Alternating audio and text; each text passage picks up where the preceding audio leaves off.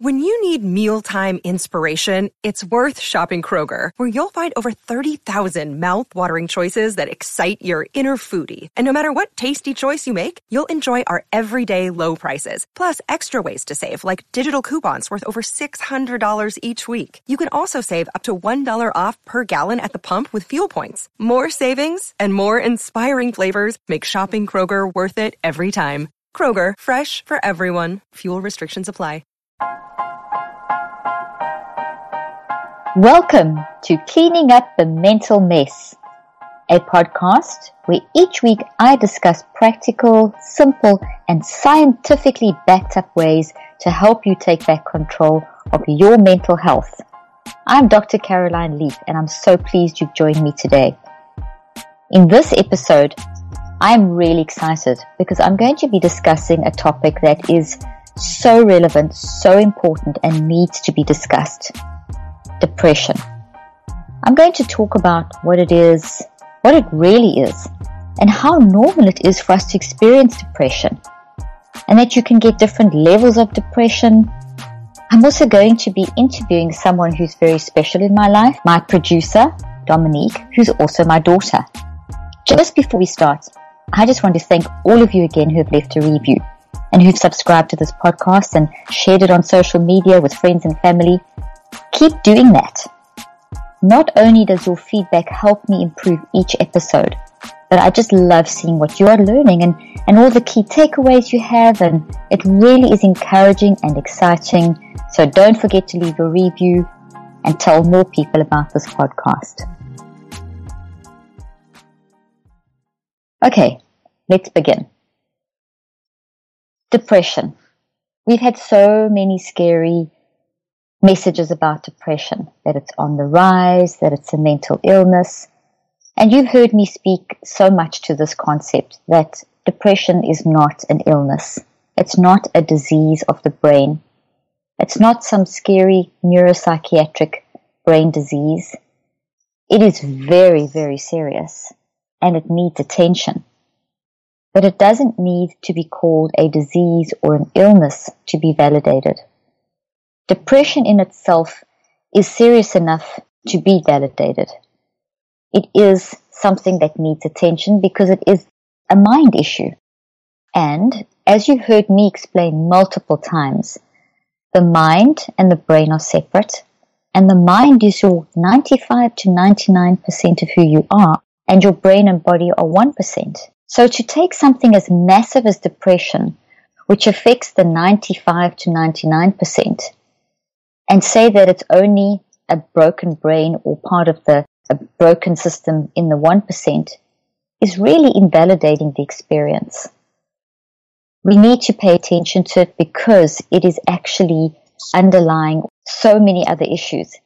Depression is what we call a comorbid factor, where it goes along with things like anxiety and high stress, toxic stress, not managing stress, even various different things like we hear the labels of OCD, we hear psychotic breaks. All these things kind of work together.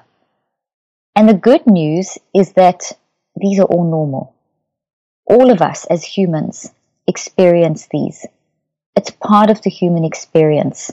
I've experienced depression. Mild forms and larger forms of depression at various periods of my life, as has every other human being.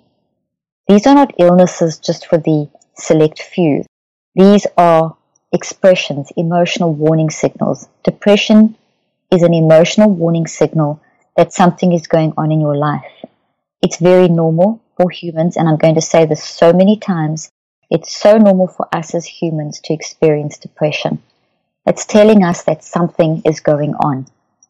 So to take this huge word of depression and turn it into and reduce it down to being just a disease of a broken brain is actually very dehumanizing, and I think actually quite insulting, because it doesn't consider the person's context, their life, their story, and everything that they are going through that has resulted in them experiencing this feeling of depression, this feeling of just wanting to give up.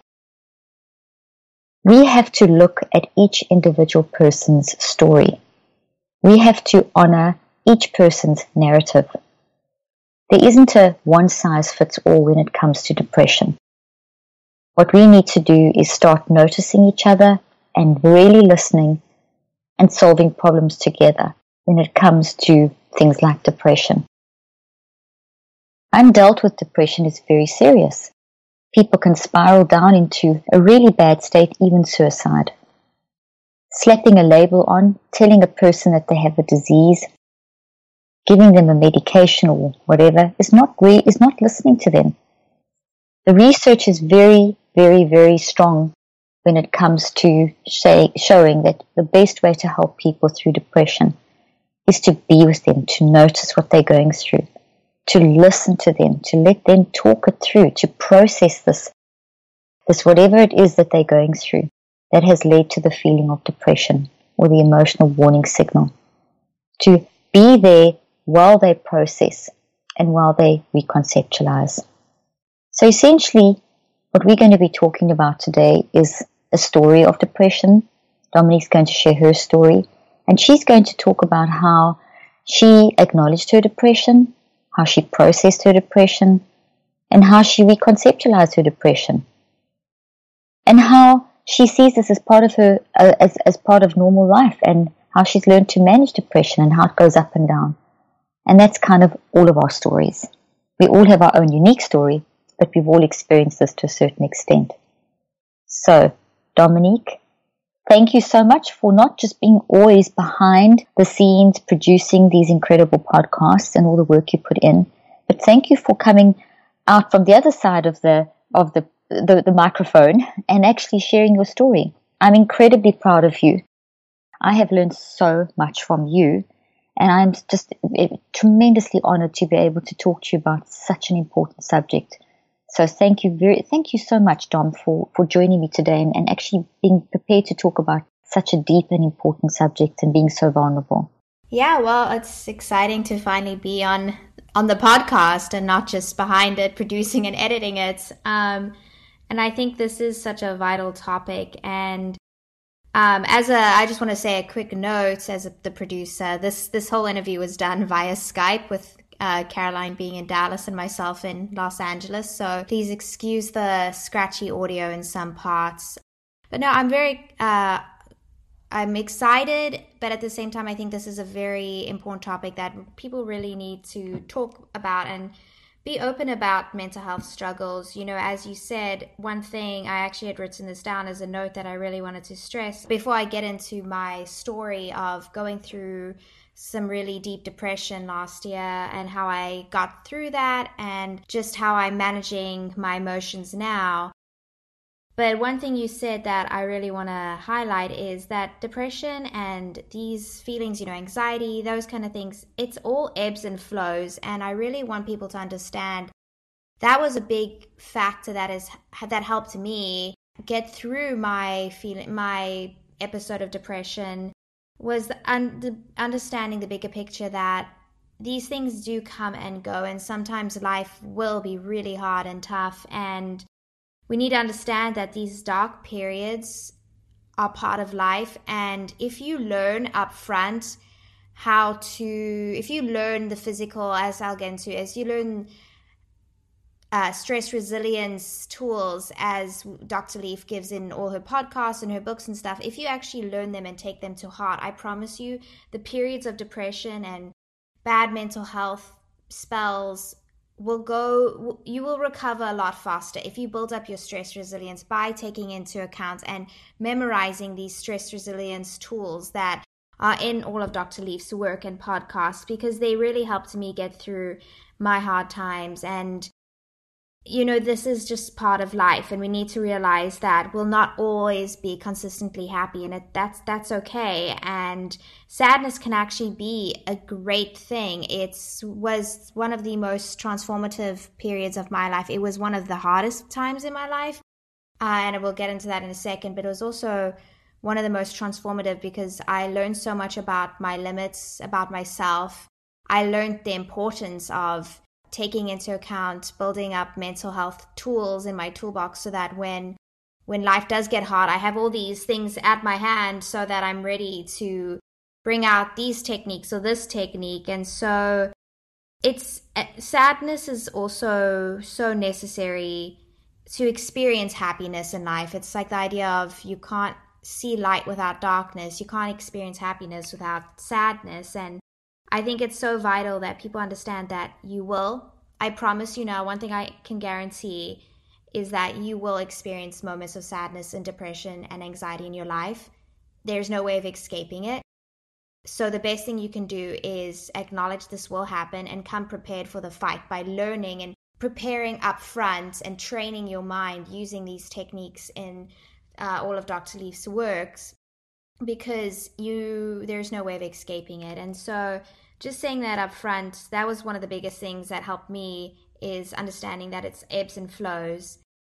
But just to get into my story a little bit, it started last year, really. And I didn't realize, another point I want to say up front is, you won't always, and Caroline, you can probably speak to this more, you won't always realize you're going through a very depressive state or you're in depression until afterwards. And I didn't realize how depressed I was until afterwards, when I had started doing the mental autopsy that Dr. Leaf had talked about, which is, again, another such a vital key, and we'll get into that. But the mental autopsy is what helped me realize I was in depression, and kind of also helped me figure out some techniques and tools to help prepare myself for next time when life gets tough and I'm going through another spell or something like that. But I didn't actually realize I was depressed at the time when it started, and it definitely wasn't like suddenly one day I woke up depressed. It was definitely a progression.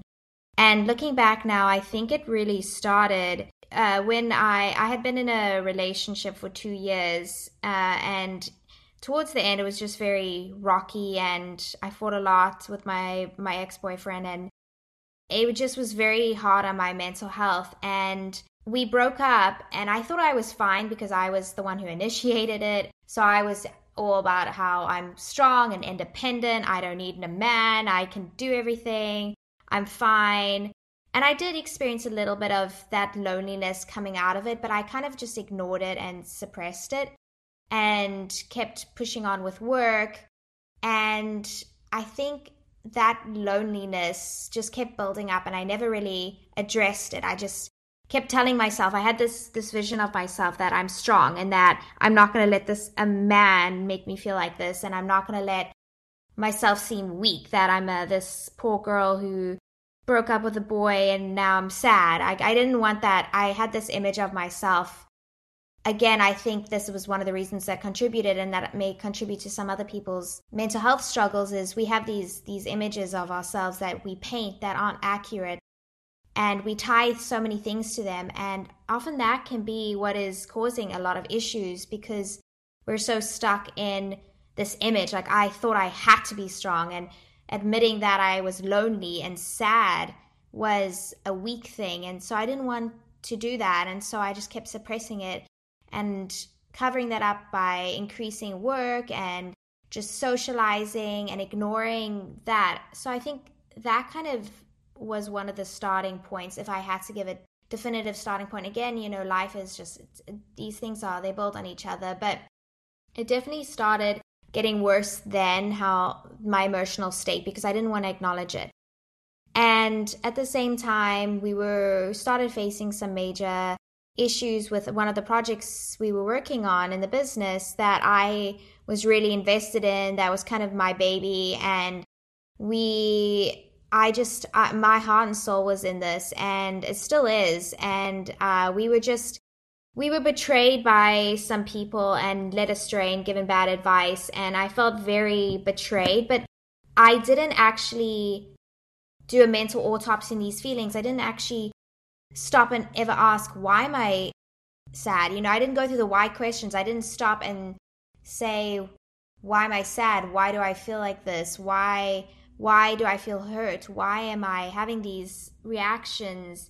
So that, with the loneliness as well, I think those were the two big. And I definitely think I was just pushing myself harder and harder because we were on deadlines. I set so many unrealistic deadlines for myself and for our team, and just thought that I could do this all and take on all these things and not really take into account my physical health. I also started studying for the GRE, which was a big time commitment and stressful because I have not done math since college, and I basically forgot what algebra was.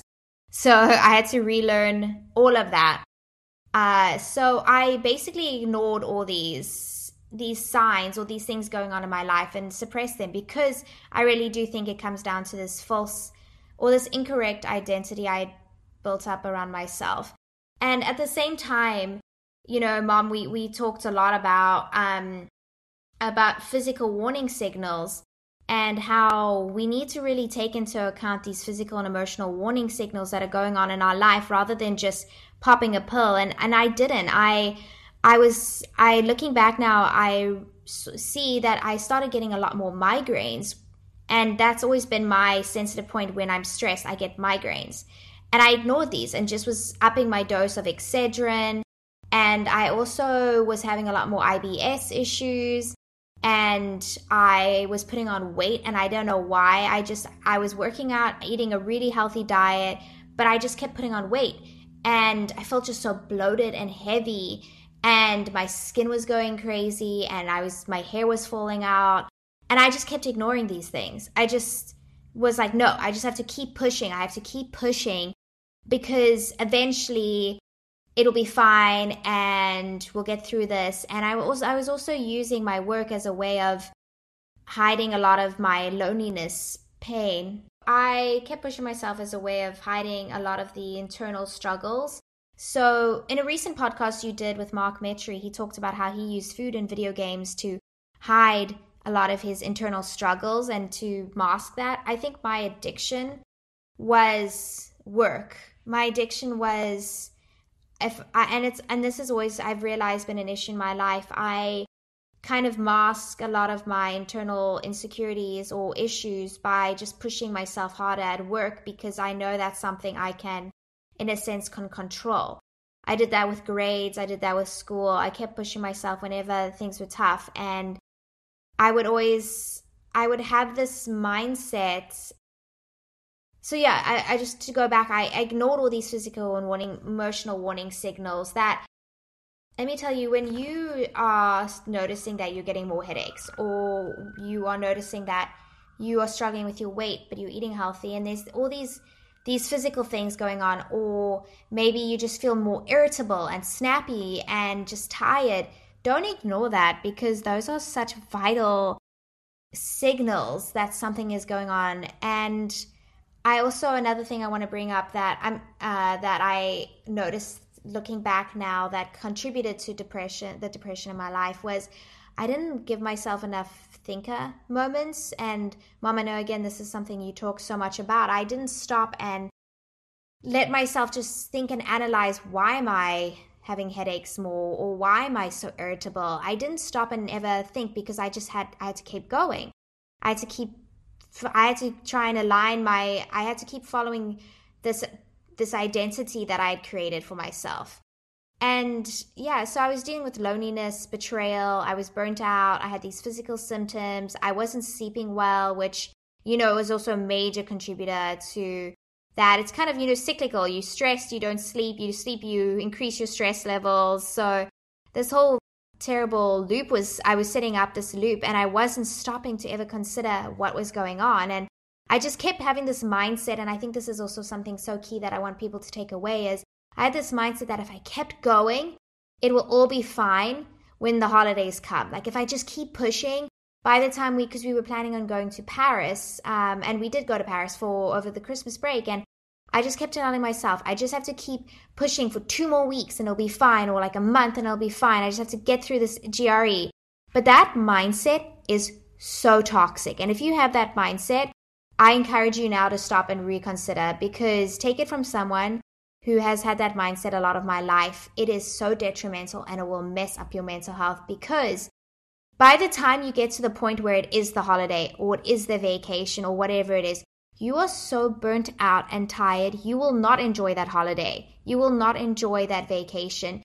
all I wanted to do was sleep. I was in Paris over Christmas at the most magical time to be in Paris, which sounds so wonderful. And all I wanted to do was get into my own bed, switch off the lights and sleep and just be away from people. And I think that's also, for anybody who's ever experienced depression, you can understand that all you want is like, you just feel so flat. You just want to turn off the lights, get in bed. You don't want people talking to you. I try to even watch my funny shows to give myself a break, but even that was too much of an effort. Even taking a walk was an effort. Just everything felt like it was so much. And you don't want to get to that point. And so that's why it's so important that you, first of all, never ignore physical and emotional warning signals. Second of all, start building up a reserve and training your mind in all these mental self-care techniques that Dr. Leaf puts on her social media, that she has in her podcast, that she has in her book, that she has in her Switch app. Because I was fortunate enough to have you as my mom and know these techniques, having worked in the business, that I think that also really helped bring me out of it. And I'm going to talk in a second about how I recovered, but having these mental self-care techniques at my beck and, or just, I had trained myself. I was ready in a sense. And even though I went through this dark period where it was so bad, the only reason I think I came out of that depression, and if I had gone to a psychiatrist, they would have put me on everything. If they had done an evaluation, I would have been on the strongest cocktail. And I'm so glad I didn't, because as you said in the beginning, we can't look at this as a disease. If someone had told me I had a broken brain, I would be so upset because of the fact that they ignored everything that I just told you. The fact that I had a terrible breakup. I was lonely. I was burnt out. That's not a broken brain. Those were me ignoring what my body needed. That was me having proper mental self-care at the time. That was me trying to deal incorrectly with things going on that I couldn't control. I mean, my relationship with my ex, I'm glad it ended because it was for the best, but it took a toll on me and I didn't realize that. And I'm so glad for this time that I went through this depression, because I learned so much about how it's so important to acknowledge your feelings and really take into account and see how you view yourself. I'm really trying to work on not having this mindset that I have to be tough all the time, and that it's okay to admit when something is a burden, or it's okay to admit when I'm lonely or sad. And loneliness is not a weakness. Loneliness happens. It's not your fault if you're lonely. Sometimes these things just happen, like a breakup, or that is part of life. That's going to happen, but it's how you react to this and deal with it. And that's why it's so important. I mean, I can talk about loneliness for hours, because it's really something that I had to acknowledge that was something in my life. And I have so much more to say. I don't know if you want to jump in there, Mom, and say anything. First of all, your vulnerability and authenticity is so admirable.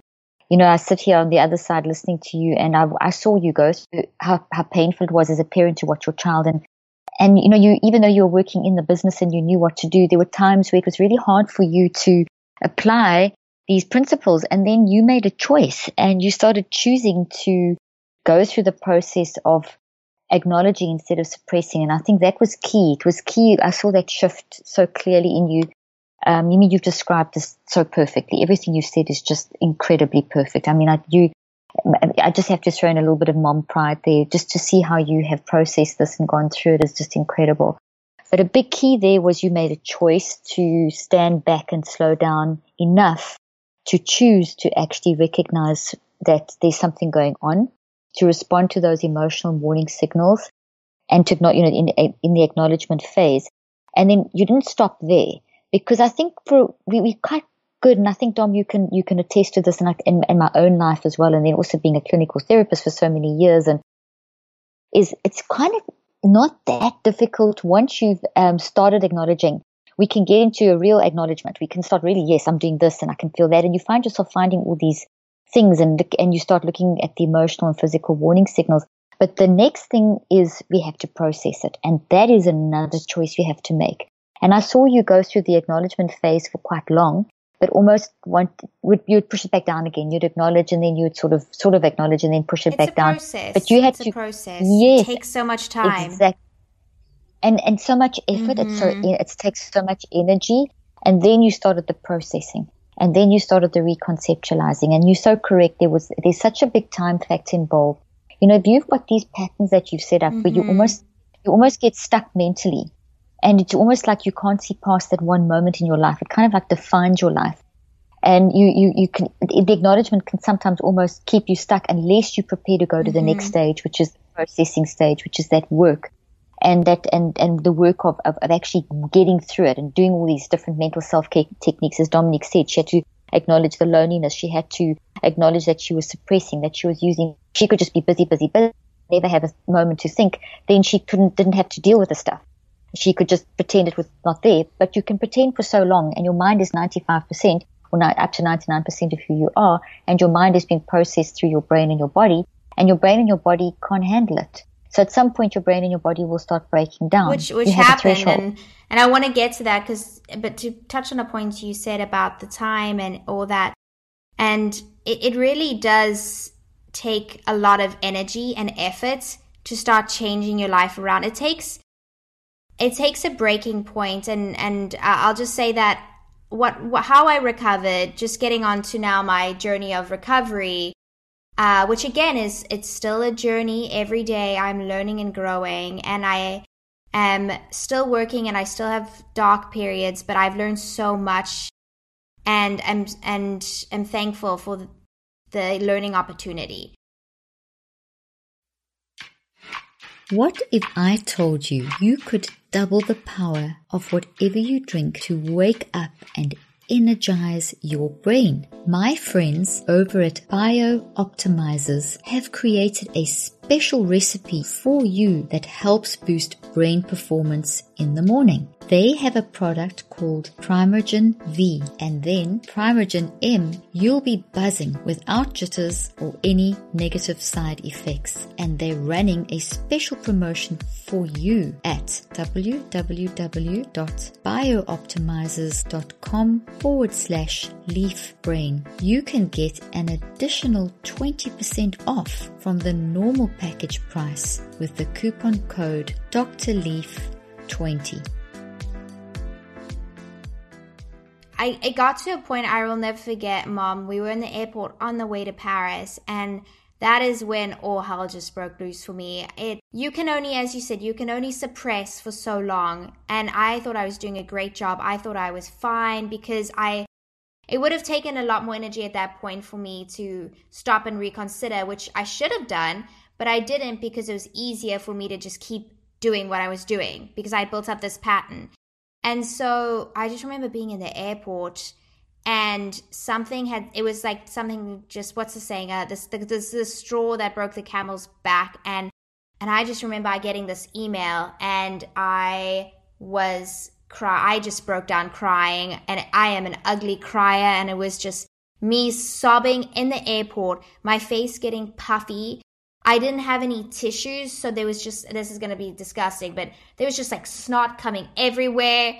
I just remember sitting in the seats between Jessica and Alexi, your two other daughters, and we were sitting on one of those 3-row seats on the plane, and I had my head down in the middle, and you could just hear me dry heaving, this ugly cry. My head was down, snot was just pouring everywhere. Jessica and Alexi trying to find me tissues. I was using the back of that little throw up bag they leave in the seats. I was using my sweater. It was disgusting. But I just lost it in that moment. And that's what's going to happen if you keep suppressing. It's going to come up in the most inconvenient time. I promise you. You will be somewhere and something will set you off. And as terrible as that was, that crying was so cathartic because it was at that point I realized I can't keep living like this. I need to acknowledge what is going on, because leading up to that I kind of almost felt like a zombie. I was just going through the routine of doing XYZ. I had kind of vaguely noticed I was putting on weight and whatnot, but I was like, whatever, it's fine. But I was very robotic. I didn't have a lot of emotions. That's part of the thing with depression. And Mom, you can speak on depression and stuff, but it's you feel very subdued the whole time. I felt like I I was like in this fog, this haze. I was just kind of doing things. Things weren't making me excited. Like, I wasn't excited about Paris. I wasn't excited about life. I was just like, blah.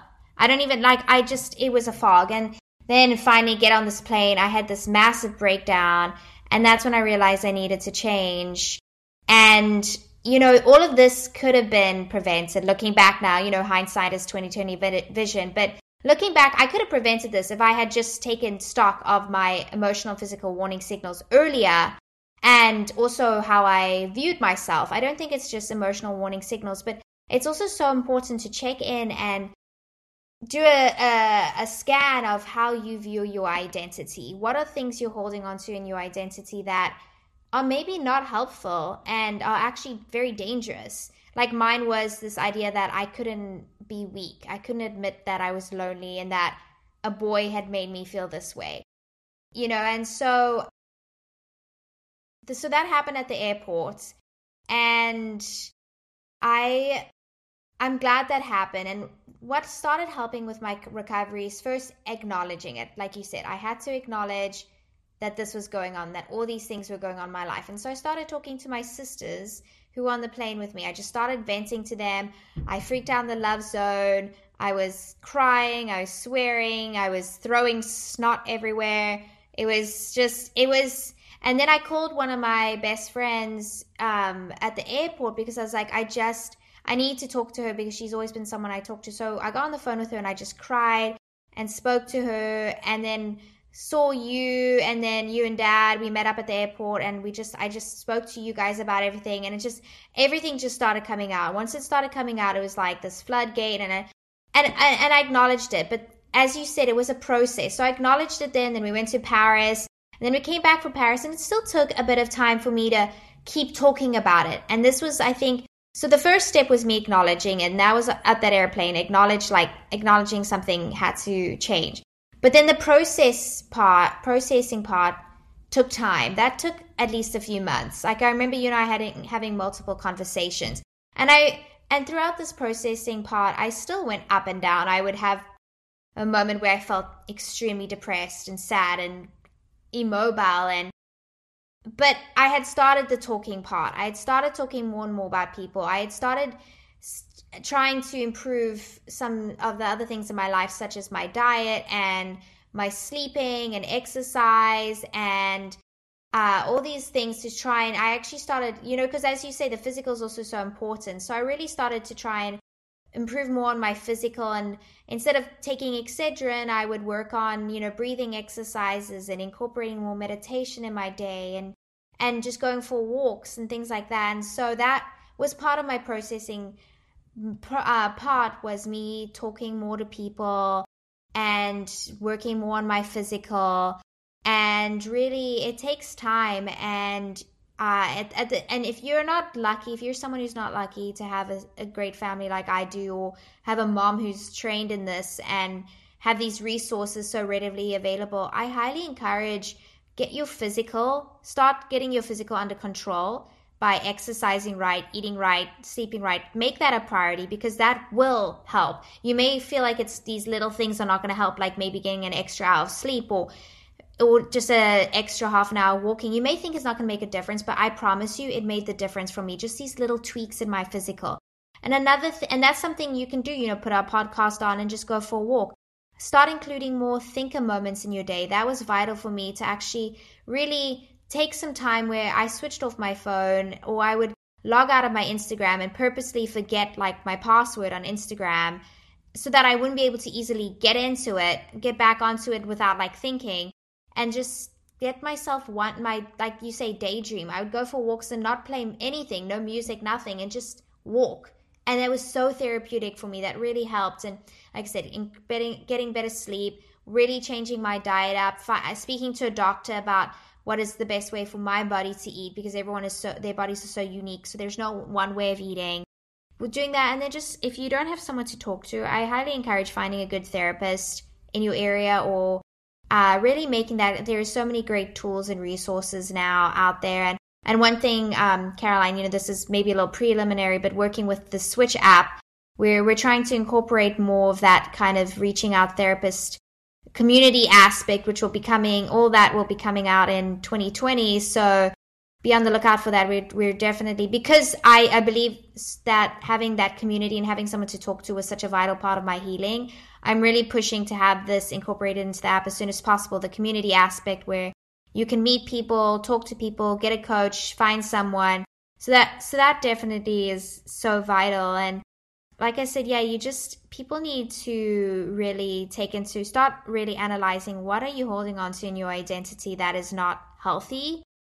I wrote a note that to myself because I wanted to remember this because it's so vital, but I had this misguided idea of what hardworking meant, and I don't know where it came from. It must have maybe come from just, having you as a mom who's so hardworking, and then also having my past experience working at a talent agency where people were expected to push to the breaking point. It was such an unhealthy working experience that was what kind of was built up. And so that was what I thought hard work was just pushing to a breaking point, and that you can't take breaks because that, if I had this like really stupid idea that I remember keep telling myself, if the president can handle all these different things, I can handle this job. Or if, this CEO of this company can handle all these things, I can do it. I'm not handling as much. But, I'm not a president. I'm not a CEO. I'm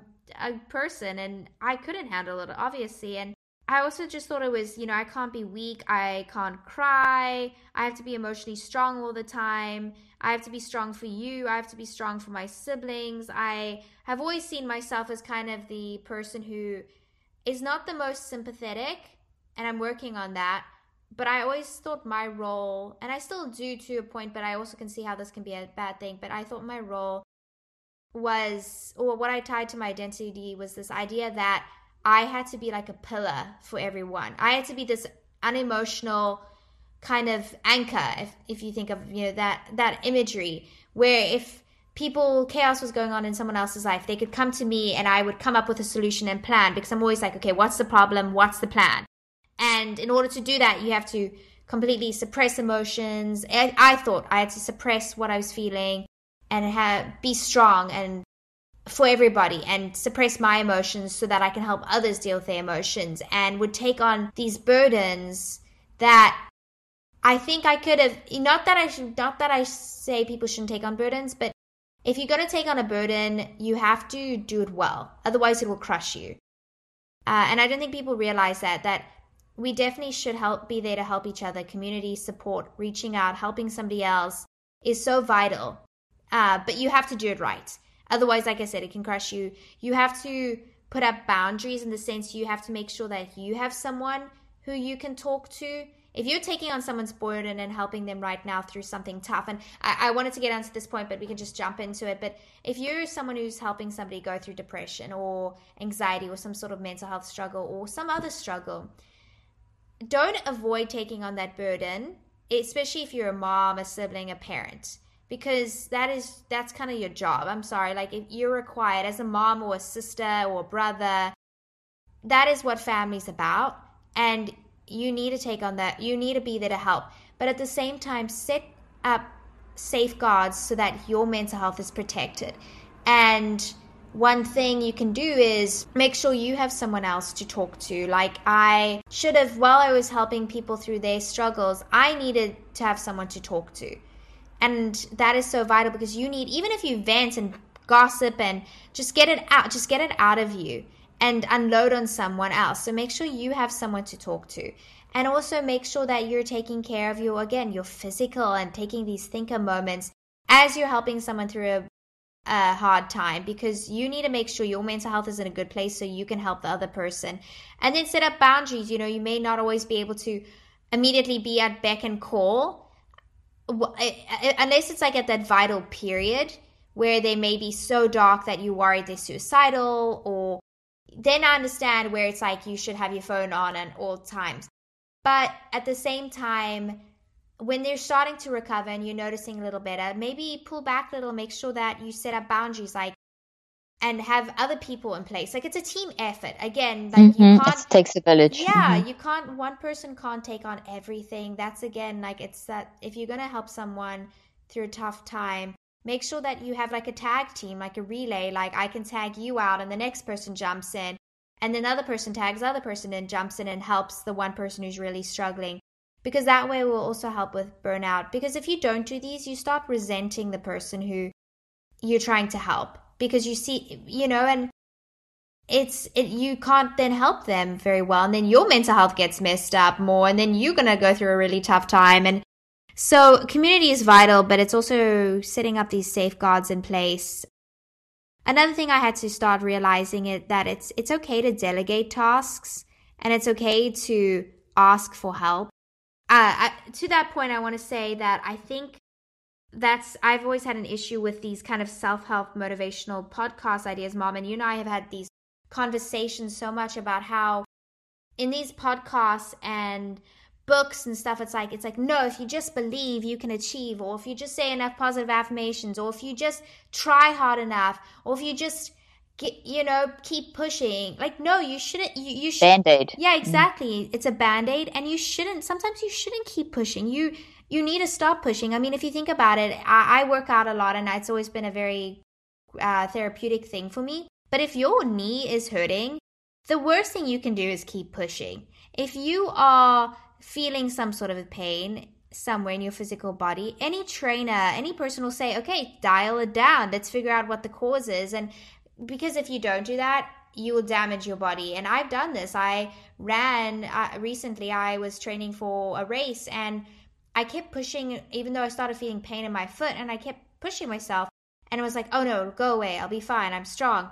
Eventually, I damaged my foot so much I couldn't run for like months afterwards. And I had to like take it easy, and I couldn't do anything. And it's the same thing with, you can't just keep slapping on a positive affirmation and thinking it's going to be okay. You can't just keep doing these things. You have, I hate the idea that it's like you have to keep push. Sometimes it's okay to just break and stop and examine your thinking, examine your identity, examine your physical and warning signals, and examine where you are in life, and examine what kind of things you're holding on to in your identity, and be compassionate and kind to yourself, and take those breaks, because they're so vital. And that's something you and I are both learning, is you have to take these breaks and and it's okay. You don't have to keep pushing and be perfect. And everyone says that, like, oh, you don't have to be perfect all the time. But do you actually, or you don't have to be like on all the time, or you don't have to, people are like, oh, give yourself some time and mental self-care. But are you actually applying that in your life? Are you doing that in your life? Are you actually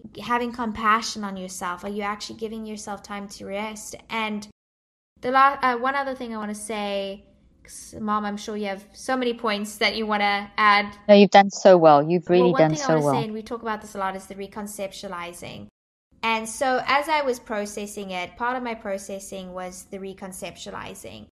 And I had to look at everything as I was talking. And I promise you may think, if you're in a bad place right now, you may think, I'll never get to this point. But I just take one small step, just make one incremental little change. And all these little incremental changes will help you get to a point where you can start reconceptualizing.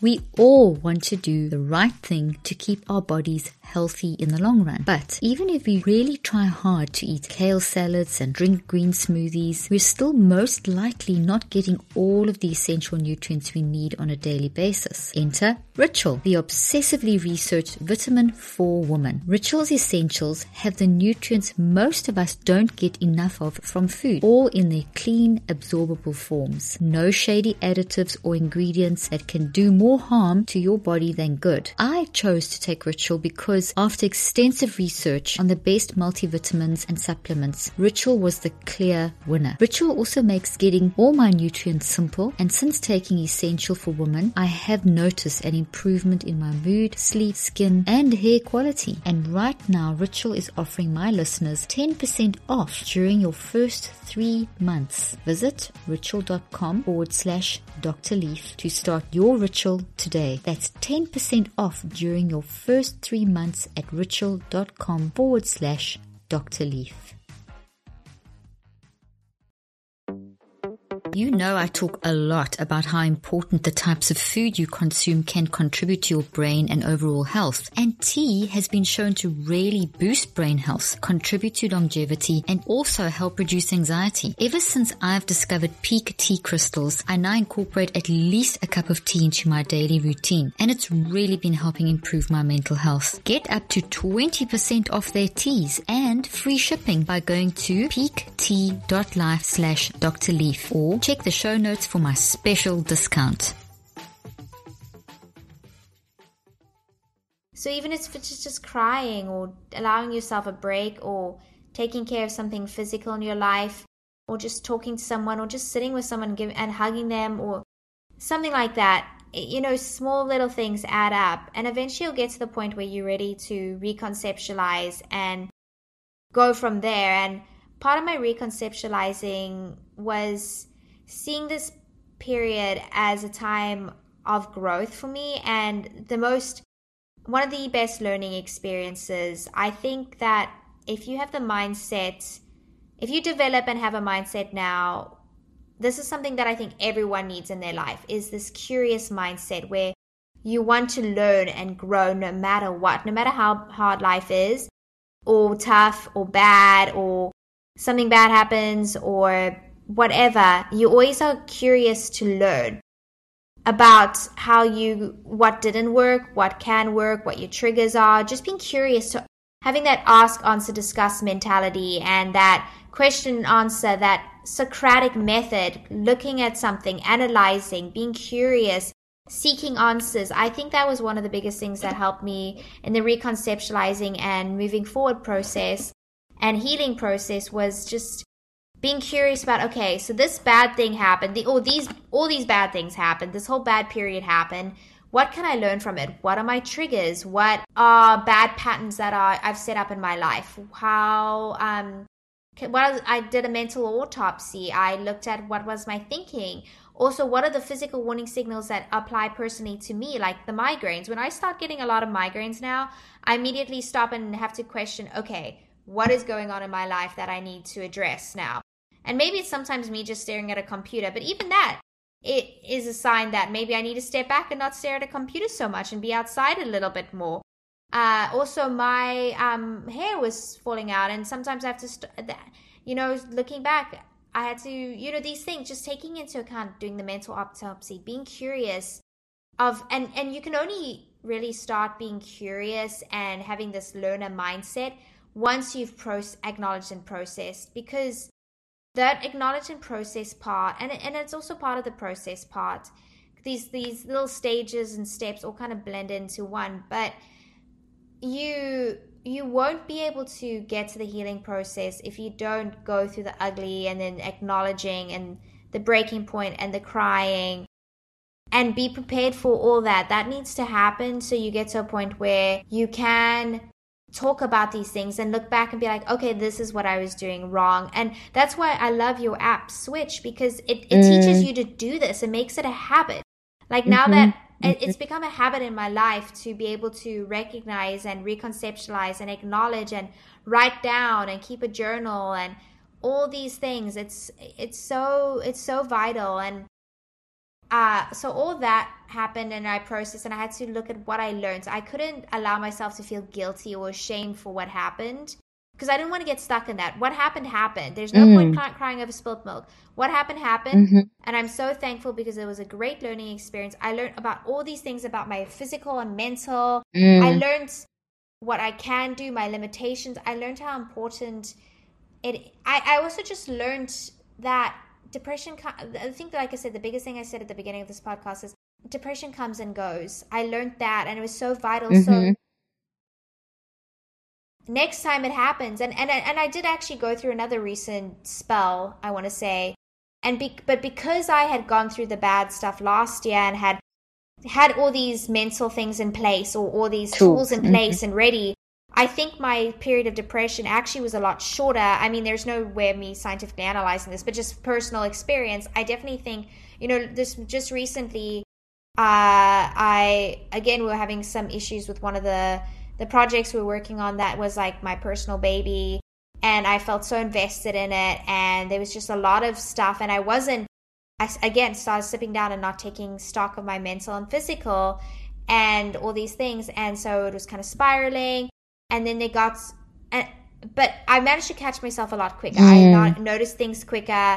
I managed to put in things in place so that my recovery was quicker. And also, you're still going to probably mess up. I promise, no matter how many times you go through these things, and no matter how much information, like I have all these resources, I know everything, but it's no matter, you're still going to mess up, and that is okay. So if you're someone who's struggling right now, I just want to encourage you and say that if you're probably going to mess up and you're probably going to be up and down, but I promise you, if you just make that effort, if you just try and tweak a little thing here and there, or listen to Caroline's podcast, do the Switch app, get her books, apply these things, listen to these stories, find a support group, or putting all these things in place, it will help, and you will get better and better, and then you'll probably mess up, but then you'll get better and better, and then you'll probably mess up, and it's just that is life. There is no way escaping. You have to get away from this perfectionist mentality that you can't mess up, especially when it comes to your mental health. You have to realize this is going to happen. And so I just remember being in Norway recently, Mom, and you know how tough that was for me. It was over my birthday, and this was supposed to be such a great time for me, and honestly, Norway is absolutely beautiful, and I love being out in nature, but I was barely sleeping just because of the project we were working on, and things were going bad, and I was up at all hours of the day, so I wasn't sleeping, which again, sleep is so vital. I know you've done a few podcasts, Mom, on sleep, and we have a few more exciting ones coming up soon on sleep, but sleep is so vital. Learn everything you can do. Again, see what works for you, and listen to the podcast and sleep, because that's so vital. But I wasn't sleeping, and I started getting migraines again. And me knowing migraines are one of the physical warning signals, I started to realize, okay, something's going wrong. I need to sleep. But at the same time, I was dealing with like some other personal stuff in my life that was really impacting me, and that was also adding to my migraines. And I just remember they got to a point again in Norway, I was ignoring the physical. I kind of was like, oh yeah, I'm getting migraines, I should slow down, I know this is a normal sign for me, but I kept pushing. Again, I made that mistake that I always do. Not always do, I don't want to say always, but I had this mentality that like, that bad habit came up again. And I was like, oh, I need to just keep pushing, I'll be fine if I just get through this one little hiccup.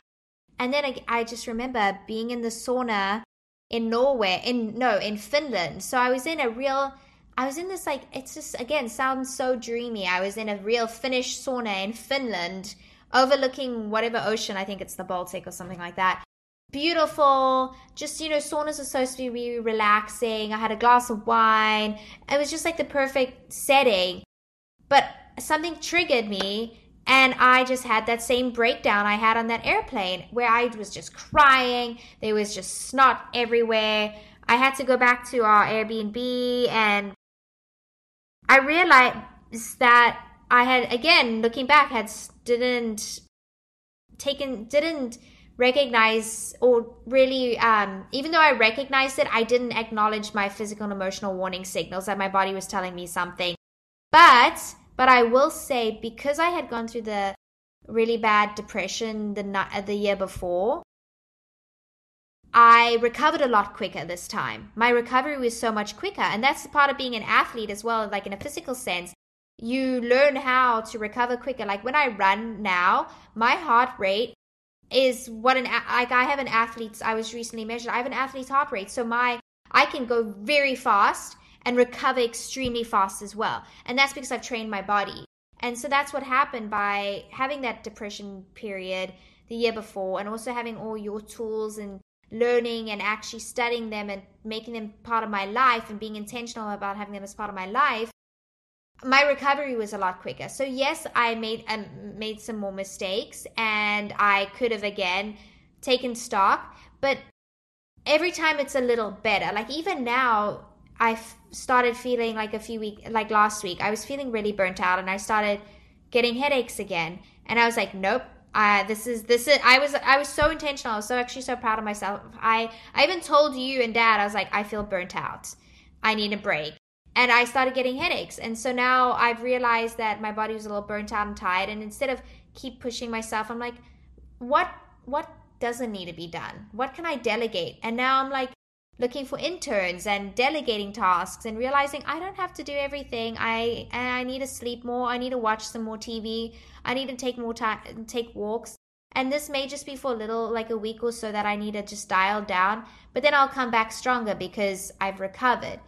And so that's the process. And that's why it's so important that you are constantly learning, having this infinite learner, curious mindset about what went wrong and how to improve yourself, listening to podcasts, particularly your podcast, and reading your books and doing the Switch app and learning how to better my life, and not just listening, but actually absorbing that information and seeing how you can apply it to your life. So, you can read all the self-help books, listen to all the self-help podcasts, but until you actually start intentionally seeing how the concepts play a part in your life, and actually thinking about how you're going to apply this one particular tip when you're faced with that trigger or something like that, seeing it and imagining it, visualizing how it's going to play in your life, you're not going to apply it. So it's not just about listening and absorbing. You have to see and be intentional. And Mom, you've talked about how this is part of your 5-step process. You can't, or just how memory is built and how best to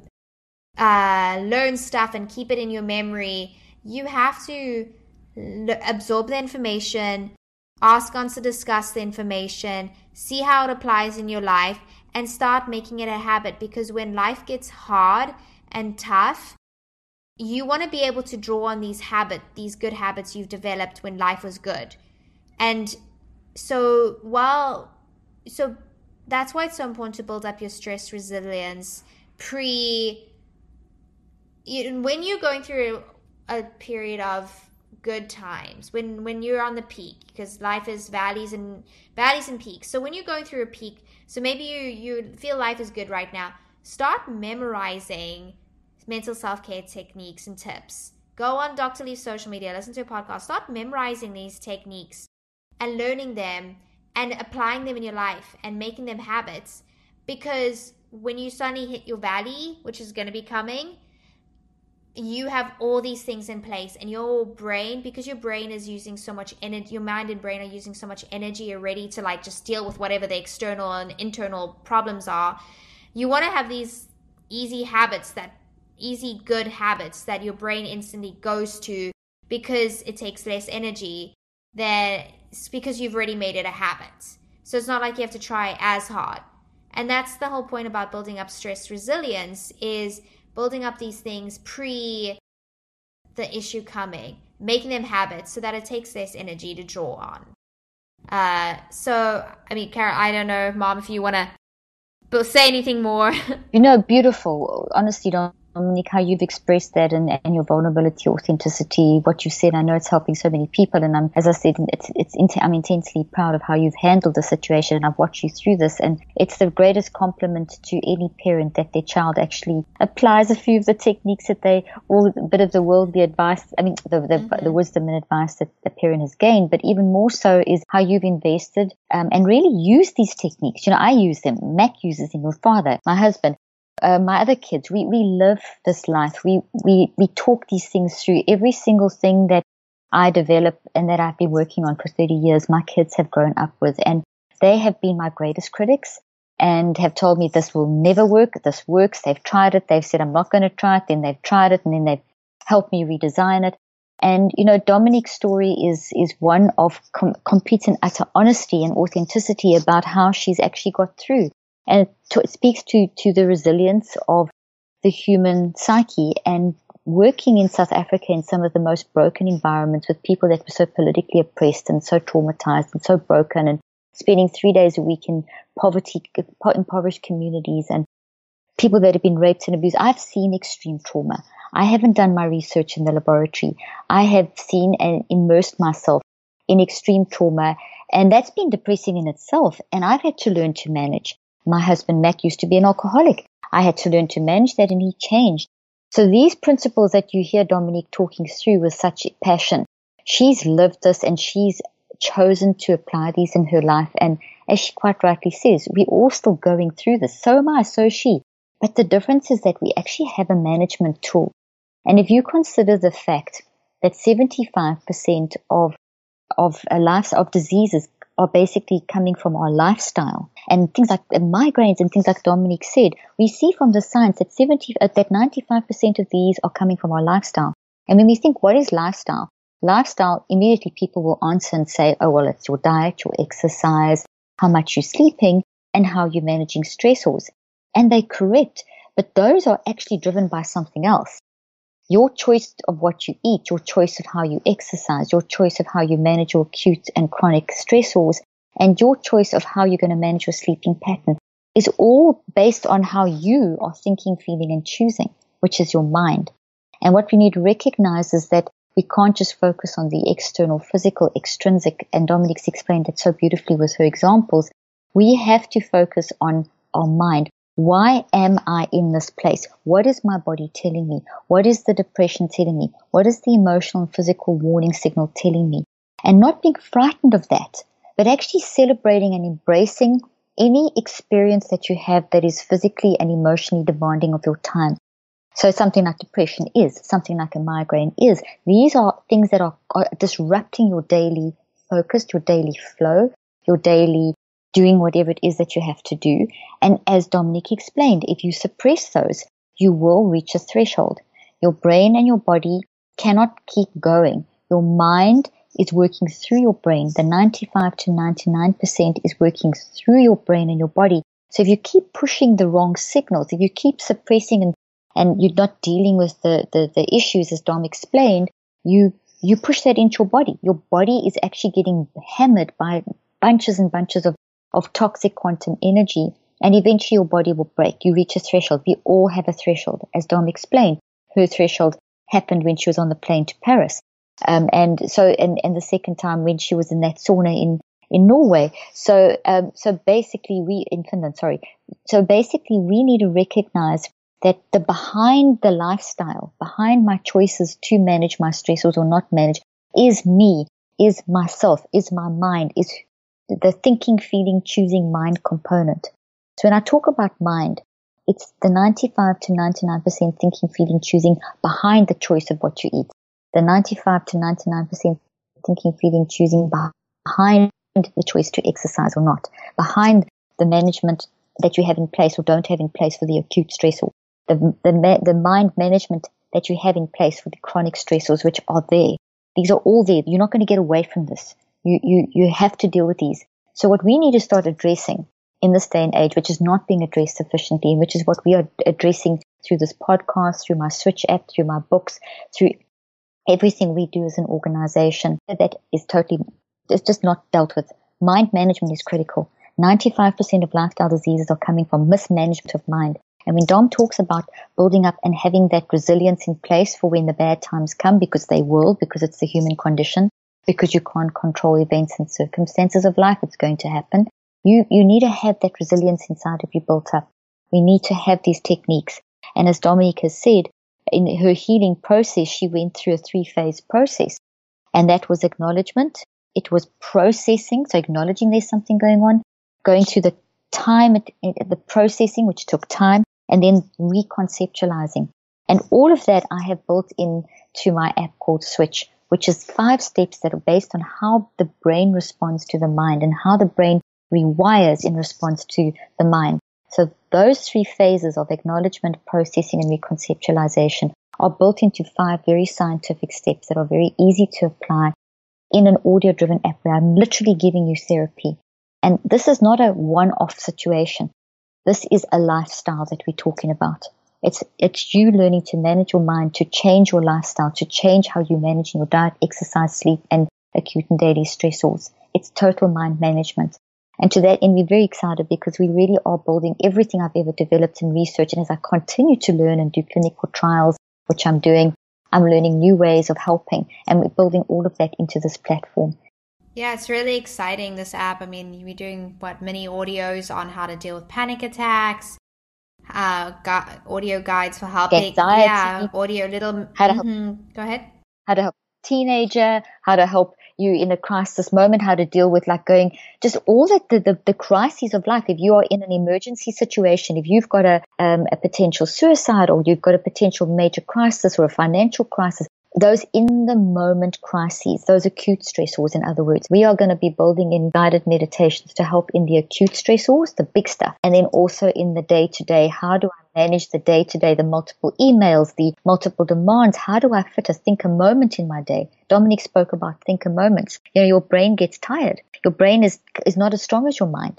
Your mind goes it's going 24/7. Your brain has to stop and rest. It doesn't have the same energy. It's 1% versus 99. So without those daydream moments, as Dominique said she was avoiding in her life, and I've done that too, you're not going to give your brain the physical rest. And if your brain's physically tired, you're going to feel depressed. So it's little things like that are so simple to apply, but sometimes, the discipline of choosing to apply them is, in this day and age where Dominique, I'm sure you agree with me, we've discussed this so often. It's so much easier just to, follow a diet plan or follow an exercise plan or take a pill, because those are like external band-aids. Throw on a positive affirmation. The problem is the issue's still there. It's a festering wound, and no amount of band-aid in the sense of diet, exercise, positive affirmation, even scriptures, with meditation and all those breathing things, people say they are great for helping you maybe calm down in the moment, but if you're not dealing with the underlying issue, you're still going to have major issues. And if you never acknowledge the underlying issue, you're never going to learn. You're never going to learn what the triggers are. You're never going to learn what to do next time when it comes up. Which is brilliant. And that's where we talk so much about the mental autopsy, how Dominique said she applied what she learned in that situation to the next situation, to the next situation. And each time you're getting better. And doesn't mean it's never going to go away. That's why it's a lifestyle. But that mental autopsy helps you to train yourself to find out the emotional warning signals. How to manage next time. And honestly, I want people to know that having a period of depression is not just re-emphasizing when you said it's not a disease. It's almost just like kind of having a bit of it's normal. It's like having a bit of like a cold or something, where it's like very temporary, but you don't need medication. You need to deal with what's going on. And numbing would not have, I don't think it would have helped. I know it would not have helped me, and I would have missed out on such a valuable opportunity to learn and grow as a human, and to even develop better relationships with people in my life because of that experience. Like my relationship with all of you got even stronger and better because of the fact that we went through this issue together, and we spoke about it, and we helped each other. And like you guys also learned how to help other people through being part of my experience. And one thing I wanted to say before I forget, and then I'll let you continue. Sorry. I just want to say this before I forget. But if you're helping someone who's going through a tough time right now, mentally, physically, emotionally, maybe they're going through depression, maybe it's a sister or mom going through depression or something like that. One thing you can really do that I noticed really helped me a lot get to a point where I could start acknowledging and processing and reconceptualizing was not having people trying to give me advice on how to do it. Mom, you never shoved advice down, which I appreciate so much. I knew everything because of the fact of working for the company and just being around all your work and stuff. I knew all this stuff, but you never were like, well, this is what you do when you're depressed. Or you never said to me, depression's just a disease. I mean, just a temporary, it's not a disease, all these things. You never said these things to me. You sat with me. You let me cry. You let me do my ugly snot-filled crying. You just said, oh, I'm sorry, Dominique, that's terrible. Tell me more. And you just sat there, and so did Jessica and Alexi. They were so good, and Dad, just like sitting there and hugging me and be like, just talk about it. You guys let me swear and freak out and cry and just get it out. And you just sat there, and even when I didn't feel like talking and I was just I was just very irritable or grumpy or moody, you guys were patient with me. And once you really knew what was going on, because you started picking up on the signs that I was depressed, you guys became even more patient. And that, I know that's, again, a hard thing when as a family member, you have like a sibling or whatnot, or a child who's just so irritable and grumpy and mean, and they're just hard to be around with, instead of taking that personal and be like, oh, they're just always so grumpy and mean to me and say all these terrible things to me. Take that, because that's a warning signal, and the person who's grumpy and mean, whatever, may not recognize what they're doing. You recognize it because you're getting the brunt of the attack or having to deal with the ugliness. So instead of seeing it as like an attack against you, seeing it as your issue, don't take it on as your personal thing. Be like, oh, this person, this is not who they are. I know this is not who they are. So clearly something is going on in their life. And instead of me being all offended, I'm going to try and be patient, which is hard, but it's a great opportunity to work on patience. I'm going to save all my complaining about the issue to when I talk to somebody else. And I'm just going to sit there and listen and love and I'm going to put aside my own personal view, my own personal opinion, and just ask them, how can I help? Are you okay? Is there anything I can help with? Even if you don't even have to always do that. You could also just maybe one day say nothing. Just sit with them and hold their hand. Watch TV with them. Put away your phone and sit with them. Maybe just have more meals with them. Kind of do something fun with them. Like be like, hey, let's go for a walk. Or hey, you want to watch TV? Or hey, you want to do something like this? And just be with them. Be present. That shared experience. I remember reading a study recently about how when we share as humans, when we share experiences, the good experiences are so much more amplified when you share it with somebody. So it could be just simply something as like baking a cake, which is fun, like baking a nice keto cake or something. Just that experience of doing it with someone makes that experience itself so much better. And that, can do something with the hormones, and you can speak more about the hormones and stuff, but that probably helps lower cortisol, and that helps get a person to a place where they are more happy and starting to recognize and deal. And so maybe someone is so grumpy and mean and terrible to be around at the moment, but just push through that and be patient and try and do some more fun things. Find out what they like to do. So for like me, I love working out and just having someone to walk with, or I love now, not all the time, but now and then I love to like bake my little keto brownies or whatever, and having someone to do that with is great. Or just I just will never forget being on that airplane and Jessica and Alexi just like hugging me and Alexi trying to get up and find me tissues, even though we weren't allowed to get up, and Jessica just hugging me and trying to like... And Jessica crying with you. Jessica crying with me and like ripping up the paper off the back of like magazines to give me as tissue, to let me use as tissues, and then, just having you guys be so patient and calm.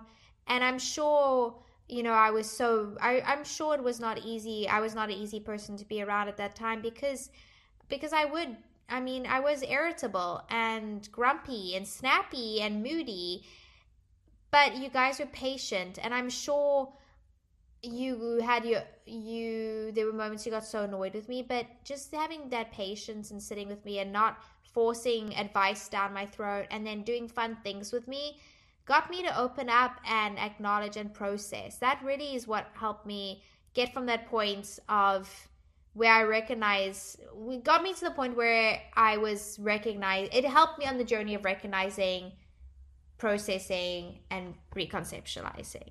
I remember one day when we were in Paris, it was the Saturday specifically, and find that shop that makes organic croissants. And we went and we just sat there eating organic croissants and organic beignets. Do you remember that? And it was just that shared experience. And suddenly all of us we were very full afterwards, but we were very happy too. It was that shared experience. And just what you said is, that what Dominique is saying is vital. If there's one thing, and I've made this mistake, there have been times when I have had to stop myself giving advice and, make sure that I still stay mom and not become the therapist and wait for them to ask me for advice. And this is so easy because, to jump in and tell someone what to do, especially because you're not You think that you can identify with the experience, but you can't. What you have to recognize, no matter how well you know your child, your husband, your friend, or as a therapist, if it's a client that you're working with, you don't know what they're going through. And to even assume that, oh, well, that's not so bad, or, if you look at it from your angle, you're not doing a good job.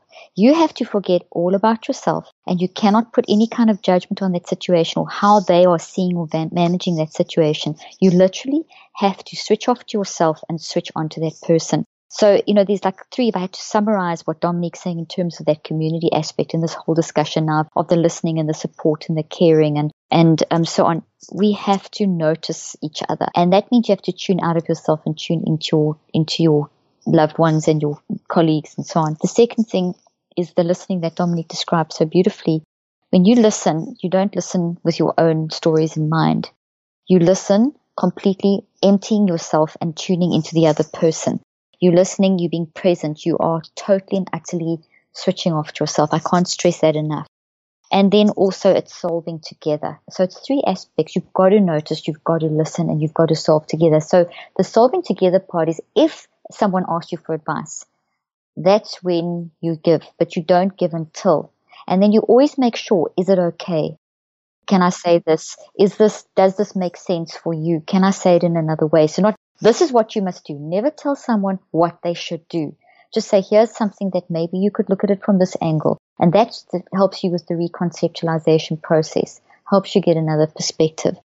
So that's, Dominique, we should do another podcast just on listening. I think so. And I want to say one more point to what your last point about how to ask and talk to somebody who's going through something. One thing I found helpful as well in the way you guys communicated with me was just phrasing everything as, oh, you're irritable. Not saying that, but instead rather saying something like, just as an example, I can't remember who it was, but this stood out to me was someone came up to me and they're like, this is how they worded it. They're like, I could be totally misunderstanding you and missing out on something, but you just seem a little bit more irritable lately, and I'm very concerned because I know that's not you, and I just want to see if everything's okay and if there's anything I can help with. And the way phrasing it like that, where it's not, you don't put the other person on the defense. I'm pretty sure it was you, yeah.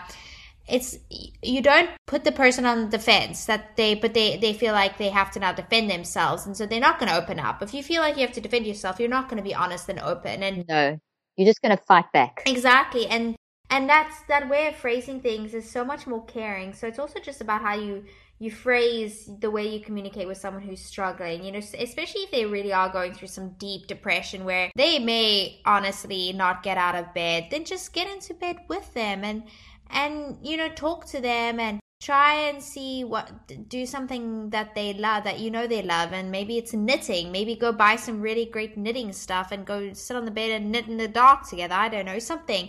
Sometimes that's all that is needed to start the healing process.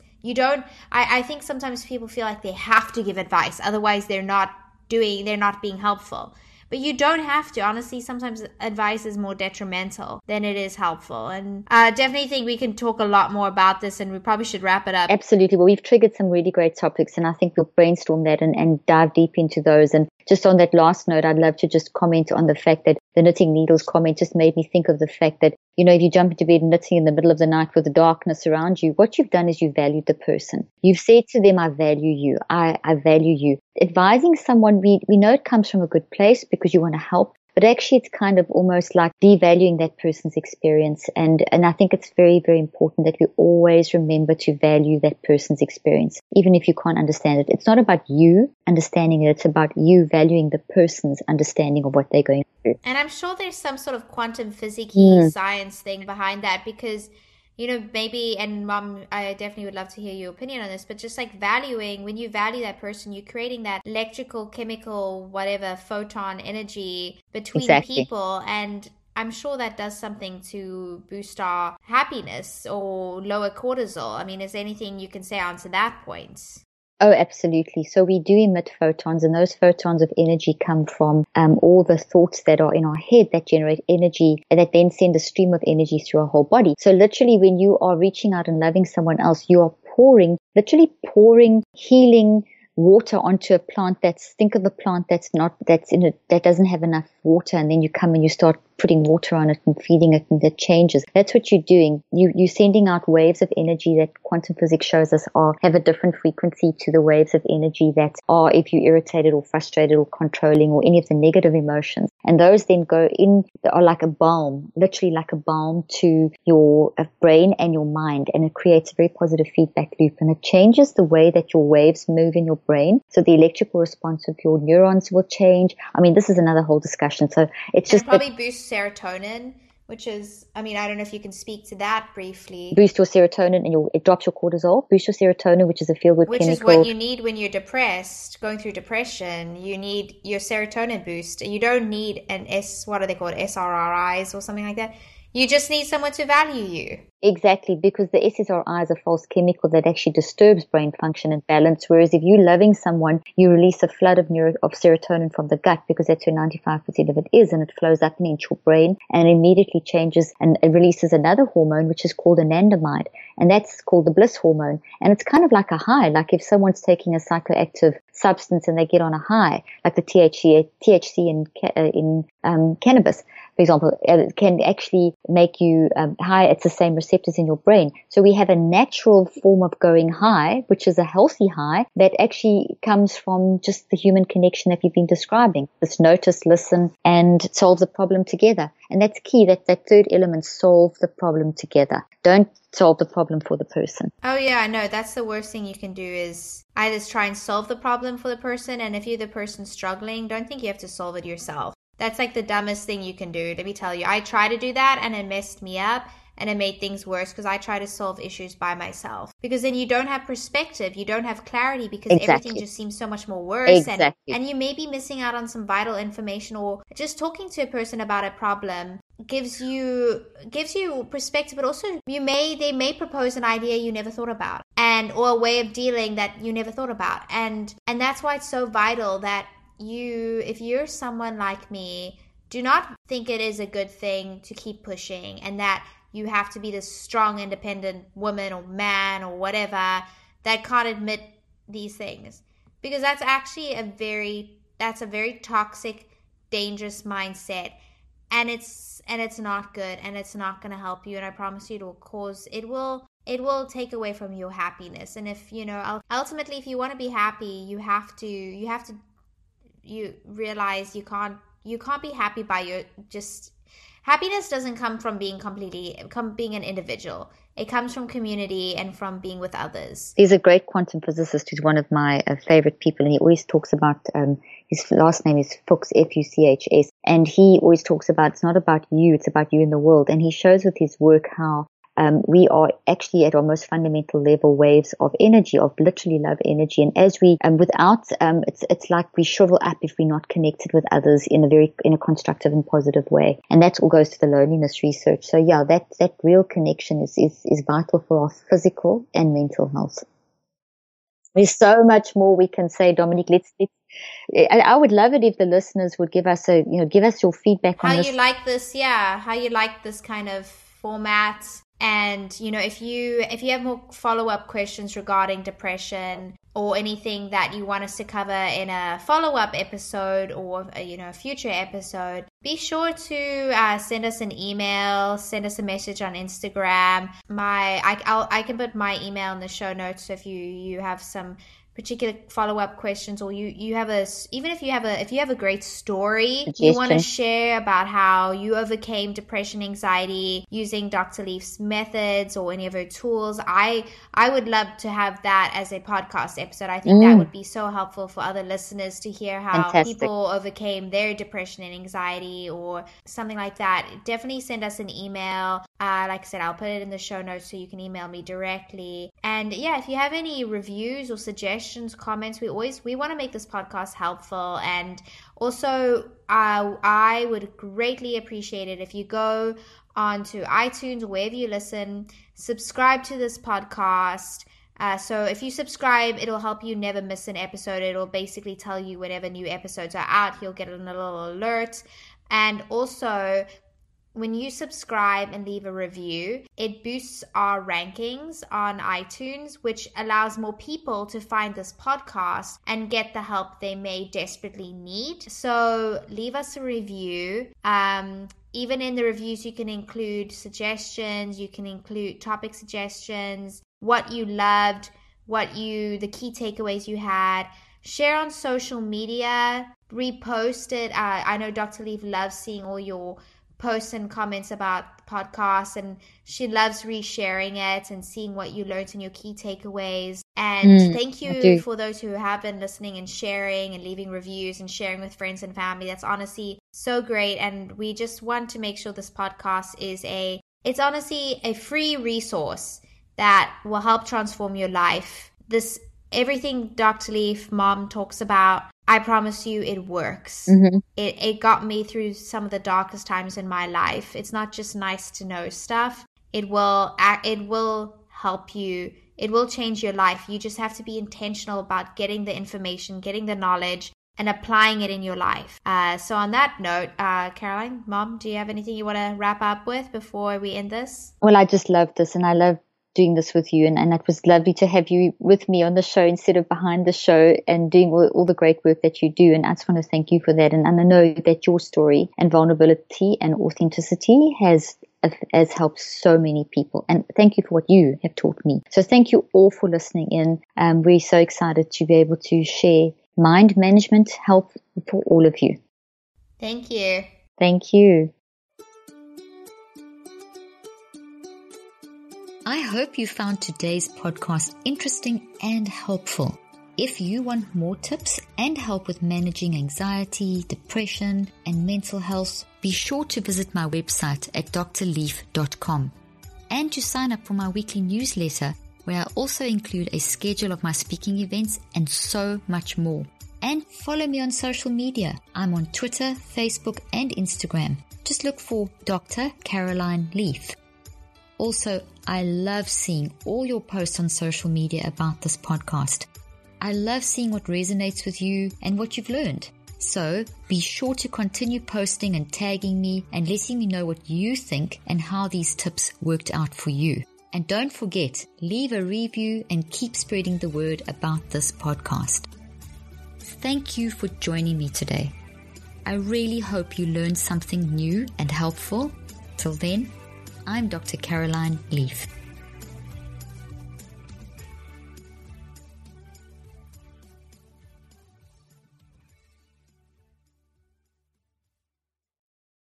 This podcast represents the opinions of myself and my guests. The content here should not be taken as medical advice. The content here is for educational and informational purposes only. Please consult your healthcare professional for any individual medical questions you may have. While we make every effort to ensure that the information we are sharing is accurate, we welcome any comments, suggestions, or corrections of errors.